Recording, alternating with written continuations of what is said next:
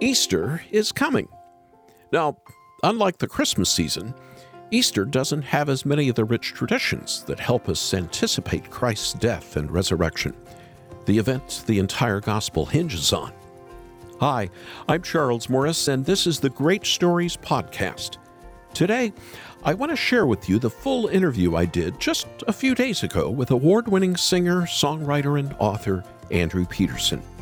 He's produced an album called Resurrection Letters, Volume 1, and that album captures the true beauty and the awe of the Easter story. In this conversation, we bridge the gap between what you and I read in the Gospel and how those events have direct implications to how we live every single day. I'm convinced that when we live in the reality of the resurrection, it changes everything. And so, as I invite you to join me and prepare for Easter together, I hope you gain a greater sense of gratitude and love for the Lord as you listen to this inspiring conversation with Andrew Peterson. But just before we meet up with Andrew, I want to invite you to click on the subscribe button so you can be reminded every time we have a new episode. And please, take a moment to rate our podcast and leave a review, a friendly review even. Not only does it help us know that we're connecting with new friends, but it also helps others find great stories as well. Now, let's start this episode. Now, I want to welcome back to the program someone who hasn't been on our Haven Today radio program for at least a decade. He's a musician, a songwriter, and an author, but he's also my brother in the Lord. Andrew Peterson, you're in Nashville, and I want to welcome you back to Haven Today. It's good to be with you. Thank you. You know, I'll say this, not trying to embarrass you, but, when we had you on, I don't know how many years ago, 12 years ago or something, you weren't even famous when we had you on. You didn't have any handlers with you. I wasn't famous to you. Let's just say. Yes. I mean, there were little pockets of 10 people in the country where I was a big deal. Exactly. Well, you drove over to the Opryland Hotel where the National Religious Broadcasters was meeting. And yet we wanted to have you on. Our music director was saying, this guy writes great music. You've got to get him on the air. You've got to get him to talk about his life. And you did. And I want to thank you for that. And I don't even know at that point if you'd even thought about writing books. But I do know today, as I certainly realized then, you love Jesus. And so I'm so glad to have you back on the program today. And I won't get any more mushy than that, Andrew. But well, thank you. It is a pleasure to be with you. I'll ask you one little question. Do you still have those caves near your house where your kids like to play in? Oh, man, I forgot that we talked about that. Yeah. Yes, the caves are still here. They haven't gone anywhere. Okay. The thing that has changed is that the kids are all out of the house now. So right. My wife and I are about 3 months into empty nesting now, and we're having a ball. And actually, no joke, we have talked about, my wife's never actually been caving in the caves that my kids have been in. And so right. now that we're these spry empty nesters, we're planning to go caving soon. Well, that's great. That's great. Andrew, let's talk a little bit about your life. Now, this old brain is going to have to dredge this up, but as I recall, you told me you're a PK, a preacher's kid, right? Am I recalling that correctly? Okay. And yet, even if you're raised in the Christian home and you know Christ at an early age, that doesn't always mean Christ has gotten hold of your life yet. Are there any special moments that you can think of that you could share with me on how Jesus became more real to you, more special to you? Yeah. We don't really have enough time for me to tell you all the times that I felt like I was on a path and suddenly I ran into the person of Christ. And I think that's the way I think of it, because having grown up a preacher's kid in the church, VBS, Sunday school, all that stuff in the South, so it was like this really churchy culture that I was a part of. I knew a lot about Jesus, but I don't think I knew Jesus growing up.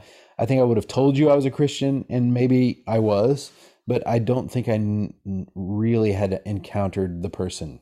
And even now, like, I hear a lot of conversations about the ideas of Christianity, the concepts of Christianity, and theological propositions, and,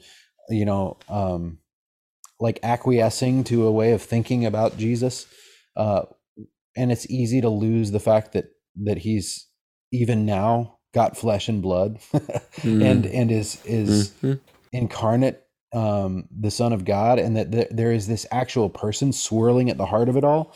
And for me, that was what did it. And it was the music of Rich Mullins that was the doorway through which Jesus kind of came and stood in my path. I was 18 or 19 years old, in a rock band, long hair, about as directionless as I could possibly be, when I first heard the Rich Mullins song, If I Stand. And I had to learn it so somebody could sing it in church. And by the time I had finished learning that song, I knew he was real, and more importantly, I knew that he loved me. And I don't think I understood how much he loved me until I encountered him through that music. And once I began to understand, the way Rich put it, the reckless, raging fury that we call the love of God, when I began to realize there was this like incredible, unexplainable love that he has for us, that I really had a story to tell. And it wasn't long after that I asked him, can I sing about you for the rest of my life? And can I write about you? Because if I grew up in the church in a more or less functional home, and I still missed the good news of the gospel, how many more people must there be out there who just haven't realized how wonderful he is, And so that's kind of what I've spent my life doing. Isn't it strange when you grow up in a Christian culture, especially an evangelical Christian culture, we think about sharing our Lord. We think about doing it around the world. And yet I look at my own country where I live and you live, and I see people in desperate need of the gospel as well. And I think I've seen that even more over the past year, people in desperate need for the gospel. You see that in Nashville too? Oh yeah, all around us, and it's in wealthy people and it's in poor people too, It's this thing where I just think that in a culture that has, Flannery O'Connor, who's a writer, Catholic writer from the South, she said something like about how the South isn't necessarily Christ-like, but it is most definitely Christ-haunted. It's like haunted by this idea of Christianity or by Christ, and I understood that. I don't know how to explain it, but when I first heard her say that, I was like, yes, I know what you mean by that. And having spent a fair bit of time in England and parts of Europe traveling, like I think that when you walk into those amazing cathedrals, you feel like even though nobody's really worshiping in these anymore, it's haunted by Christ. There's this flavor of him that is still hanging in the air, and I feel like America is kind of in that same space. Like there's this very cultural kind of Christianity that's like lumped in with nationalism and a bunch of other stuff that like it has drifted from that, like I said, that person, that actual person standing in the path whose name is Jesus. And so I'm guilty of it. I'm guilty of having grown up missing the point for so much of my life. Yes. But like, that's the thing is like, there is, I think we've grown numb to just how good the good news is, which is why books like the Chronicles of Narnia are so important. Right. Like that's why Lewis wrote them, is because he was in this culture where he was like, the quote is something like, what if I could strip away all of the kind of Sunday school associations of the story and the feeling of oughtness, like kids being told how they ought to feel, and I could recast the story of Christ in a way that would recover some of its original potency.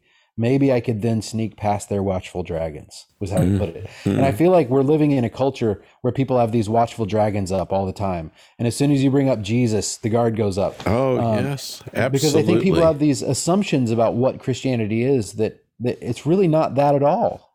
Right. It's Christ himself, And so that is new. And, sorry, I'm kind of preaching now, but like the idea that people think that Christianity is just about, oh, well, we're sinners and Jesus died for us.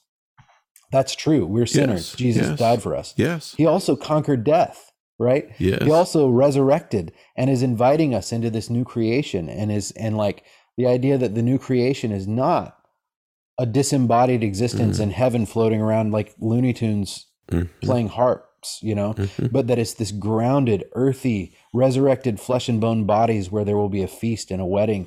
I just feel like sometimes like the kind of cultural Christianity has missed the real potency of the hope that we have in Christ.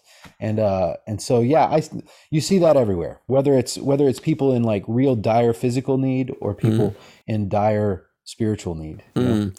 Well, that's all right. You can preach to us. We let people do that when we do interviews on this program, so it's all right. Dad would be so proud. If you just joined us, this is Haven Today, and I'm Charles Morris, and our special guest from Nashville, Tennessee, is Andrew Peterson. And I want to take a moment to share the most well-known song from your latest album, Resurrection Letters, Volume 1, and it's called Is He Worthy? Is anyone worthy? Is anyone whole? Is anyone able to break the seal and open the scroll? The Lion of Judah, who conquered the grave. He is David's root and the Lamb who died to ransom the slave. Is he worthy?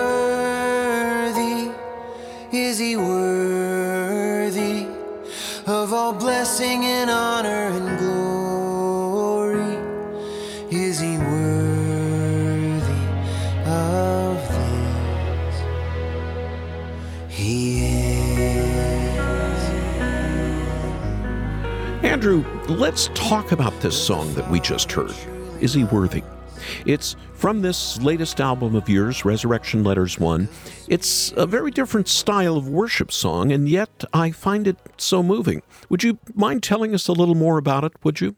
So several years ago, we started attending a church that uses the liturgy.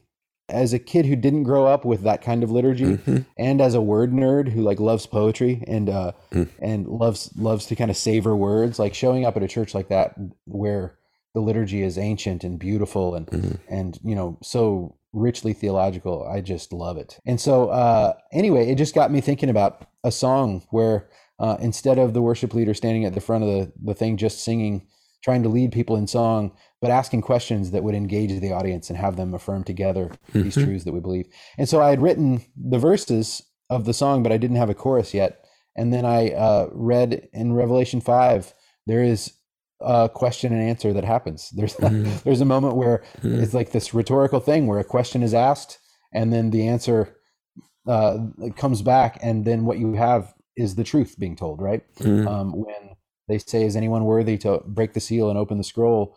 And all of heaven cries out because no one can be found who is worthy. And then Jesus steps into the scene, and all of the elders, they all sing his praises that, yes, he is worthy to open the scroll. It's just this beautiful, and it to me was the perfect way to sum up the rest of the song. And so I had no idea when I wrote it just how broken the world would really feel in 2020 and now, for that matter. I think that I'm a pretty emotional person, who tends toward melancholy, and so I probably was thinking about the fact that yes, I often look around and feel the weight of the brokenness of the world. But the meaning of that changed with 2020, I think, like, so then to stand on the stage, and I think, Easter Monday, when we do the live stream show at the Ryman, it'll feel very different to say, do you feel the world is broken? And to have the audience all sing back, we do. We will know that in a deeper way, which if you, it's kind of like sin. Like the more you know your own brokenness, the more you realize just how good Jesus is for loving you. Like the more we know the depth of the brokenness of the world, the more glorious is the hope that we have in the resurrection and the fact that he will make all things new. And Andrew, that's exactly what you've captured on this new album. How did this concept album come to be? Tell us a bit about what inspired this album and how it got your creative juices flowing. Well, the Resurrection Letters project is one of the craziest versions of that. I love concept albums. Like most of my albums there's some unifying idea that I don't start out with a unifying idea, but about 3/4 of the way through, I'll start to notice that there's some theme that keeps popping up, and that helps me write the rest of the songs to finish the album. I love the idea. It's kind of like a bygone thing to sit down and listen to an album from start to finish and experience it as a whole. And the cool thing is, like, my kids are growing up in the Spotify generation. I say my kids, they're grown-ups now, but they'll always be your kids. Yes, I know. Yeah. But they actually are album listeners too. And I don't know if it's because they grew up in a musical home or not, but like they actually love the story arc of a record. So I've always liked, when an album comes out, to like present one big kind of epic concept. And so I guess it would have been pushing 13 years ago now, I did that. I'd written a bunch of songs. I had read N.T. Wright's Surprised by Hope, which is this wonderful book of theology about the new creation and the resurrection. And of course, The Great Divorce by C.S. Lewis. And a lot of the stuff that I was reading was this like really wonderful thinking about the implications of the resurrection of Jesus. So when I looked at all the songs, they all kind of tended to be about that in one way or another. They all touched on this theme of resurrection. So I called it Resurrection Letters. And then at some point in the making of the album, I was like, I feel like this is part 2. I feel like this is a second half of a bigger story that like, this is all about like the wake of Christ's resurrection. I want to make an album about his actual resurrection.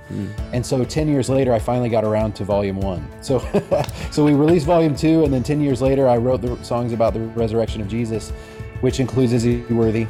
And then Resurrection Letters volume 1 opens with the sound of Christ's heart beating in the tune. And then it's this, we're off to the races, and it's this big celebration of his resurrection. His heart beats, his blood begins to flow, waking up what was dead a moment ago.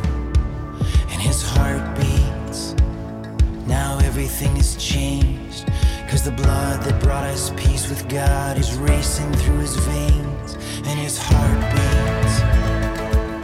There is one song that you've written on your Resurrection Letters 1 album that makes our executive producer cry when he hears it. And the song is His Heart Beats. Just tell me a little bit about that song. Yeah, it was the last song to be written for the project, and it's the first song on the project, which I always thought the first song would be the song Risen Indeed, which opens with the line, and so the winter dies with the blast of icy wind, like a mournful cry, it's giving up the ghost again. And it was about the end of winter and the beginning of spring. And Ben Shive, my dear friend who produced this album and wrote a few of the songs, he's been a part of my musical life for, pushing 2 decades now. And he knows the Bible about as well as anybody I know. And he texted me before we finished the record. He texted me this voice text. He was on a walk with his dog, and he was singing the opening lines to His Heartbeats to me. And it was his heartbeats, his blood begins to flow, waking up what was dead a moment ago. And he like zeroed in not on the coming of spring at the end of the winter, but on the actual physical heart in the tomb that began to beat on Sunday morning. And I was just like, it kind of blew my mind. I'd never really thought about the physicality, the physiology of it. And so we ended up finishing the song together.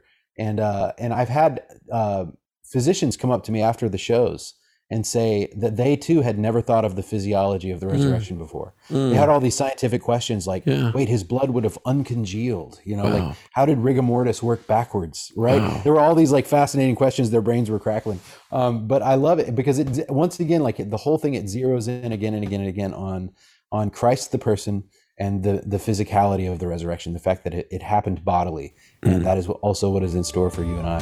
He took one breath and put death to death. Where is your sting? Oh, great, how great is your defeat. I know his heartbeats. If you just joined us, you're listening to Haven Today. My name is Charles Morris, and we're talking with musician and author Andrew Peterson. We're talking about his latest album, Resurrection Letters 1. Andrew, it would be an understatement to say the resurrection is really important, wouldn't it? Yeah, it's the center of the whole thing, man. Like it's amazing to read the New Testament through that lens, you realize that every sermon that was preached like hinged on the resurrection of Jesus, the bodily resurrection of Christ. And so if that didn't happen, this is all a waste of time. Somebody asked, I heard somebody talking recently about like, okay, why are you a Christian? And the answer was because I believe the resurrection happened. Like, that's it. It's not that Christianity is a better way to live. I think it is, but that's not why you're a Christian. It's not just a philosophy by which you live. Like, there is this fact that happened in history that we can't wiggle around, which is that this person named Jesus was God and he loves us. And so, anyway, yeah, I once I realized, that was this central part of the gospel, it just has changed the way that I live my life. Once I realized that the new creation is grounded and beautiful and it's a remade earth, like it changes the way I tend my own garden, literally. And like, I'm looking at it right in front of me. Right. I think about the fact that the daffodils coming up out of the ground in the springtime are trumpeting the resurrection. They preach the story. All of creation preaches the sermon every year, and so it's all in there. Sorry, you've got me going. That's all right. It's a spring day in Nashville, and so I believe the gospel more than ever. And so the winter dies with a blast of icy wind, like a mournful cry. It's giving up the ghost again. Another sheet of snow melts away to gold and green. Look at Peter go, he's racing to the tomb to see. Where has my Jesus gone? He is not dead, he is risen, risen indeed. The unspoken question that was in my mind when I was in high school was, what is the point of all this, right? It's like, okay, yes, Jesus died for me. Yes, we'll go to heaven. Yes, there's God. Like, it wasn't hard for me to just kind of like accept those truths, but I just didn't understand what for, really, right? Like, there was this kind of weird pointlessness to it. Like, okay, that's fine. But when I thought about the things that I really loved, which eating a good meal around the table with my family, now caring for the bees and the garden. I'm a beekeeper. And so having this garden and like being a part of a community, making music, like all of these things, like these are all shadows of what is to come, God gave us bodies and he created a world for those bodies to inhabit. And in the new creation, that's going to be just augmented. It's going to be that in a redeemed sense, And so suddenly there's this hope that, like, I talk to kids who are terrified of eternity, who are just, the thought of eternity is like gives them this phobic reaction, life stretching off into nowhere. But that doesn't happen, I don't think, when you think of it in terms of seasons and getting older in a body that isn't getting old. Yes.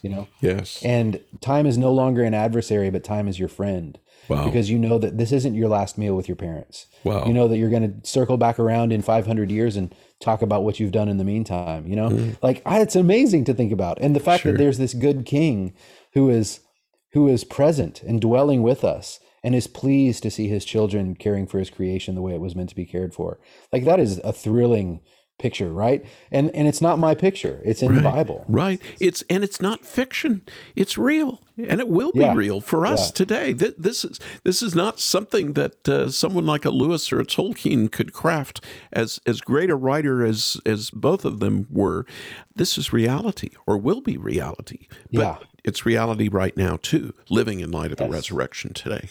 Wow. Absolutely. Yeah. Well, all right. I could talk to you forever, but we need to hear some more of your music. There's a song you wrote on the Resurrection Letters 1 album, and it's coming out of Colossians 1. That fits in with the resurrection too, doesn't it? Absolutely, yeah. It kind of drives home the centrality of Christ to the whole thing. He is standing at the center of the storm, of all of creation, and that it's taken almost verbatim from a passage in Colossians that Paul wrote about that. And it's one of the most I'm going to geek out, but one of the most satisfying musical experiences of my life was the fact that that song was written in the same key at the same tempo as the first song on Resurrection Letters Volume 2. And it took 10 years to record the first song and have them crossfade together the way that they were always meant to. Wow. Wow. So the chronology is all messed up, but like that song blends perfectly, leads you perfectly into volume 2 and kicks us off into the next section of the story. He's the image of the invisible God, the firstborn of creation. And by him all things were created in heaven and earth, seen and unseen, rulers, dominions, and powers and kings. He holds all things, all things, all things together. He holds all things, all things, all things together. I always ask people this question when I interview them, so I'll ask you this question right now. And it's all right to pause, but the question that I always ask people, and I want to ask you, Andrew, is what does Jesus mean to you? I don't know how to answer that question.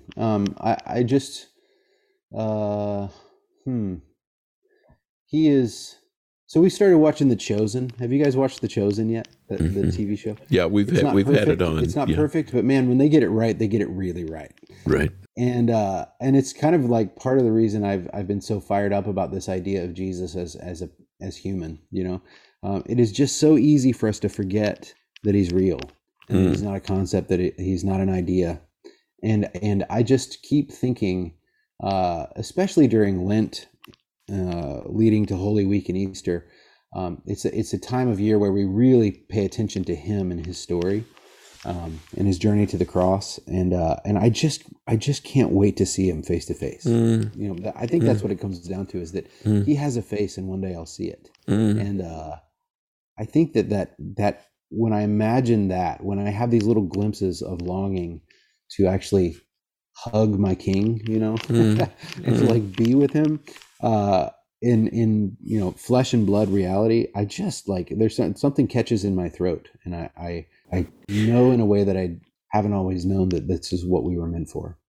Isn't that strange, Andrew? Somebody once described, a theologian once described for me that as a result of the fall, we can go in one direction too far or another direction. And if we've come out of the direction where Christ Jesus is just the judge, he's the king, you know, he's God, which he is, of course, all of that, we lose the fact that he's our friend. You know, he called us friend, that he loves us. He wants to communicate with us. He's standing at the door. He's going to eat dinner with us. And you can go one direction or the other. And if you want to just be theological, you can say he's fully God and fully man. And yet that doesn't quite capture it to describe our Jesus Christ in that way, does it? Yeah, it's hard to get your head around. There's a lot of you know, and it's an ongoing process. Like I've been a Christian a long time, and still feel like I'm just oblivious to so much of of who he is and what he's going to be like one day. But you do get these glimpses along the way. You know, you get these moments where you're like, "Ooh, it's going to be good. It's going to be okay." You know, because I'm scared of him sometimes. You know, like sure. I have moments where, you know, I've never really had a hard time believing that God was real, but when I question something, it's questioning his goodness, you know. And I think a lot of us can, especially when we're suffering, can start to wonder if his intentions for us are really good. But then when you read the New Testament and you see this like larger than life character named Jesus, who is always kind to the broken, it gives you hope when you're broken that he's kind to you too. Andrew Peterson joining us from Nashville. It's been a joy, and it's been uplifting for my faith. Thank you for being with us here in Haven today. Thank you, Charles. It's been good to be with you. Thank you for joining us on Great Stories with Charles Morris. And it was really good to catch up again with Andrew Peterson. I wish I could have joined him in person at his home in Nashville. From what I saw on our Zoom call, his writing space that he calls the Chapter House looked like a great place to have a conversation. But even talking from computer to computer, I'm thankful for Andrew's creative heart and his zeal for our risen Christ. I'm also thankful that we could share this interview with you. And if you enjoyed it, would you share it with your friends? And please visit our website and sign up for our weekly email to remind you about the podcast. And don't forget to subscribe through the service that you use to listen to. Links are in the show notes. Thanks for joining me for Great Stories with Charles Morris.